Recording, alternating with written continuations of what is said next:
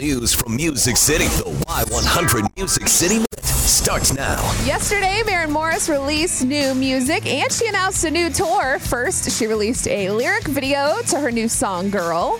Everything's gonna be okay, baby girl.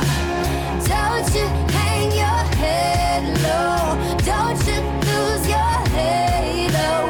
Everyone's gonna be okay, baby girl. Yes.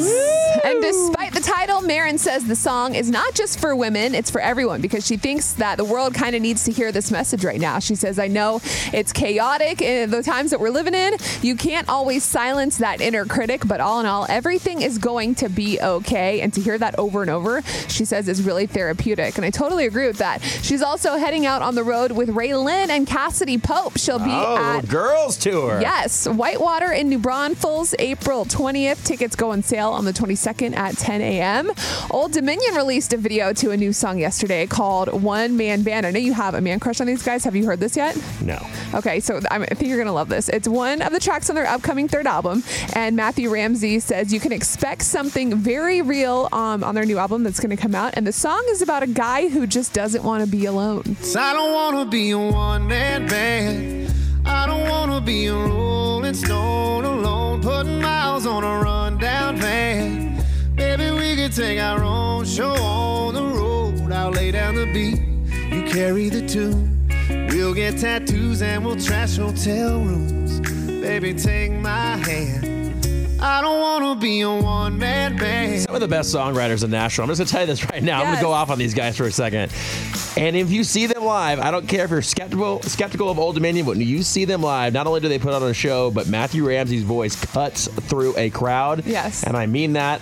Not in a man crush way, but from a musical standpoint, they are amazing. It's so good. Very, very lyrics, clever songwriting. Man, it's anyway, awesome. You can listen to the whole thing. That's okay. It's on our Y100 Facebook. It's so good. I agree.